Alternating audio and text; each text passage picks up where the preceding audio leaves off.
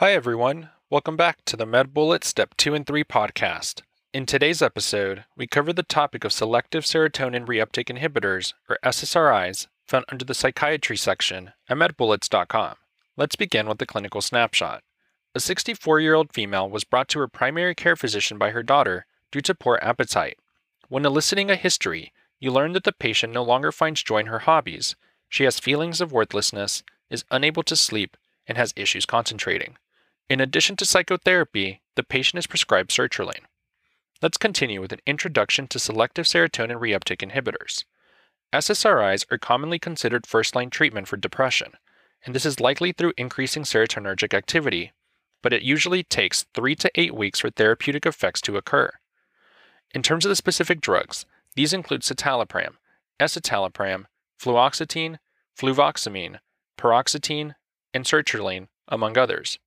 Their mechanism is likely through decreasing serotonin reuptake pump in the presynaptic neurons. This in turn increases the synaptic serotonin availability and serotonin receptor occupancy in the postsynaptic neurons. Also remember that serotonin reuptake receptor selectivity leads to relatively benign side effects. Some drugs also cause inhibition of the cytochrome P450 system, so citalopram and escitalopram are the SSRI of choice if you're concerned about drug-to-drug interactions.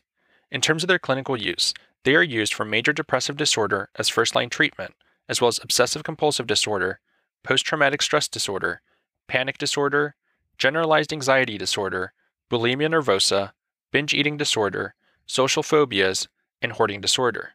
In terms of their toxicity, this is much milder than other depression therapies. However, their side effects do include weight gain. Remember that fluoxetine has the lowest risk. They can cause QTc prolongation, anxiety, agitation, and insomnia, GI distress, sexual dysfunction such as anorgasmia. Remember that one can use alternative antidepressants such as bupropion and mirtazapine. They may cause an acute increased risk of suicidal behavior, and this actually has an FDA black box warning. This is due to the quote-unquote energizing phenomenon where patients have increased energy to act on suicidal ideation prior to improvements of mood symptoms. This is most common in the pediatric population. Other side effects include serotonin syndrome. This presents as anxiety, restlessness, disorientation, autonomic manifestations such as diaphoresis, hyperthermia, hypertension, and neuromuscular hyperactivity such as myoclonus, hyperreflexia, muscle rigidity, and tremor. And other side effects include SSRI discontinuation syndrome. This occurs with abrupt discontinuation of the medication. Remember that fluoxetine is the least likely to cause symptoms after abrupt discontinuation. Now that we've discussed the major points relating to SSRIs, let's walk through some questions to apply what we've learned and get a sense of how the topic might be tested. For the first question, consider the following clinical scenario. A 25-year-old female is brought to the physician by her mother who is concerned about her recent behaviors. The mother states that her daughter has been collecting quote-unquote useless items in her apartment over the last year. When she tried to persuade her daughter to throw away several years' worth of old newspapers, her daughter had an angry outburst and refused to speak to her for 2 weeks. The patient reluctantly admits that she keeps most things just in case they become useful later on.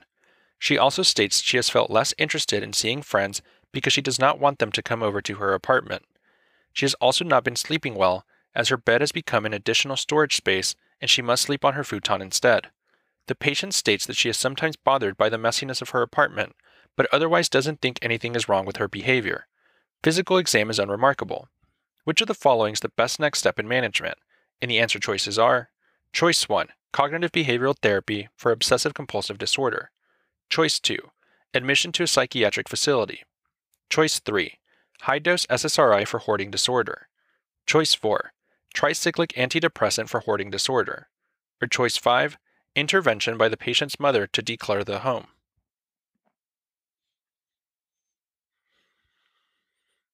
The best answer to this question is choice 3, high-dose SSRI for hoarding disorder. This patient has been collecting items in her home to the extent that it is interfering with her social function, and she is no longer able to fully utilize her space, suggesting a diagnosis of hoarding disorder. High-dose SSRIs used with cognitive behavioral therapy is the best next step in management. Hoarding disorder is a distinct entity from obsessive-compulsive disorder and involves difficulty discarding possessions, even those that may not have great value. One of the biggest differentiating factors is that hoarding disorder is egosyntonic, whereas OCD is ego-dystonic. Hoarding disorder results in excessive cluttering of the living space and impairs social and occupational functioning. Cognitive behavioral therapy is a mainstay of treatment, and SSRIs may also be used in conjunction to control symptoms. Paroxetine in particular has an FDA indication for treatment of hoarding disorder. Let's also discuss why the other choices are incorrect. Choice 1. Cognitive behavioral therapy is effective for both hoarding disorder and OCD, but this patient's presentation is more consistent with hoarding disorder. While the two entities are sometimes similar, they are separate diagnoses. Choice 2. Admission to a psychiatric facility is not warranted at this time. The patient does endorse hopelessness and possibly passive suicidal ideation, but she does not have a specific plan for harming herself or others. Choice 4. Tricyclic antidepressants are not indicated for hoarding disorder, despite their use in OCD.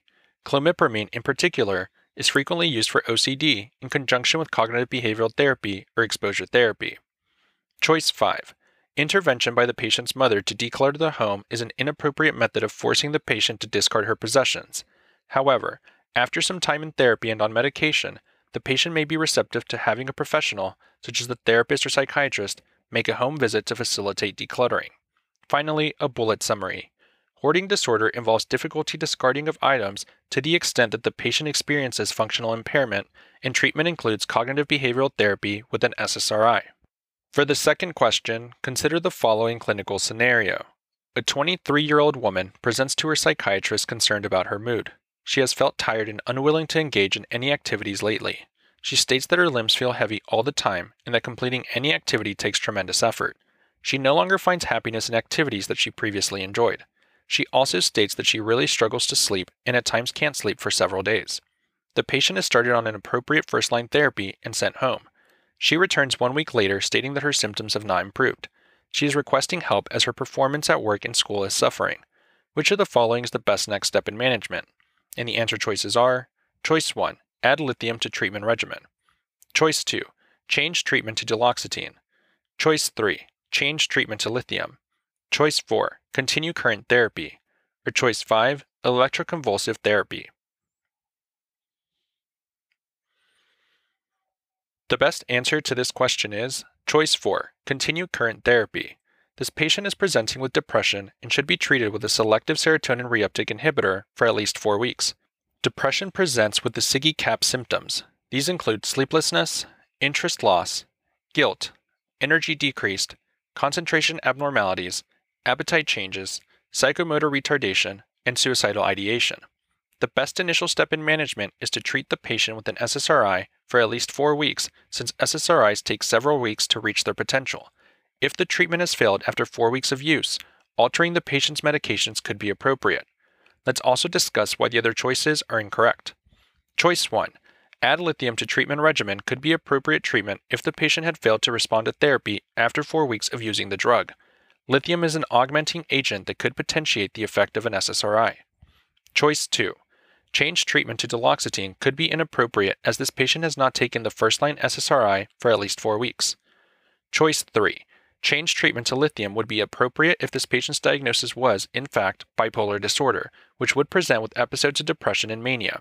Altered sleep does not indicate mania. Choice 5. Electroconvulsive therapy is the most effective treatment for depression. However, it is typically a last-line treatment. Finally, a bullet summary. SSRIs are the best first-line agent for depression and should be tried for at least 4 weeks before changing therapy. That's all for this review about selective serotonin reuptake inhibitors, or SSRIs. We hope that was helpful. This is the MedBullets Step 2 and 3 podcast, a daily audio review session from MedBullets, the free learning and collaboration community for medical student education. As a reminder, you can follow along with these podcast episodes by reviewing the topics directly on medbullets.com. You can listen to these episodes on the MedBullets website or phone app while reading through the topic. If the MedBullets podcast has been valuable to you, we'd be thrilled if you considered leaving us a 5-star rating and writing us a review on Apple Podcasts. It will help us spread the word and increase our discoverability tremendously. Thanks for tuning in. We'll see you all tomorrow, right here on the MedBullets Step 2 and 3 podcast.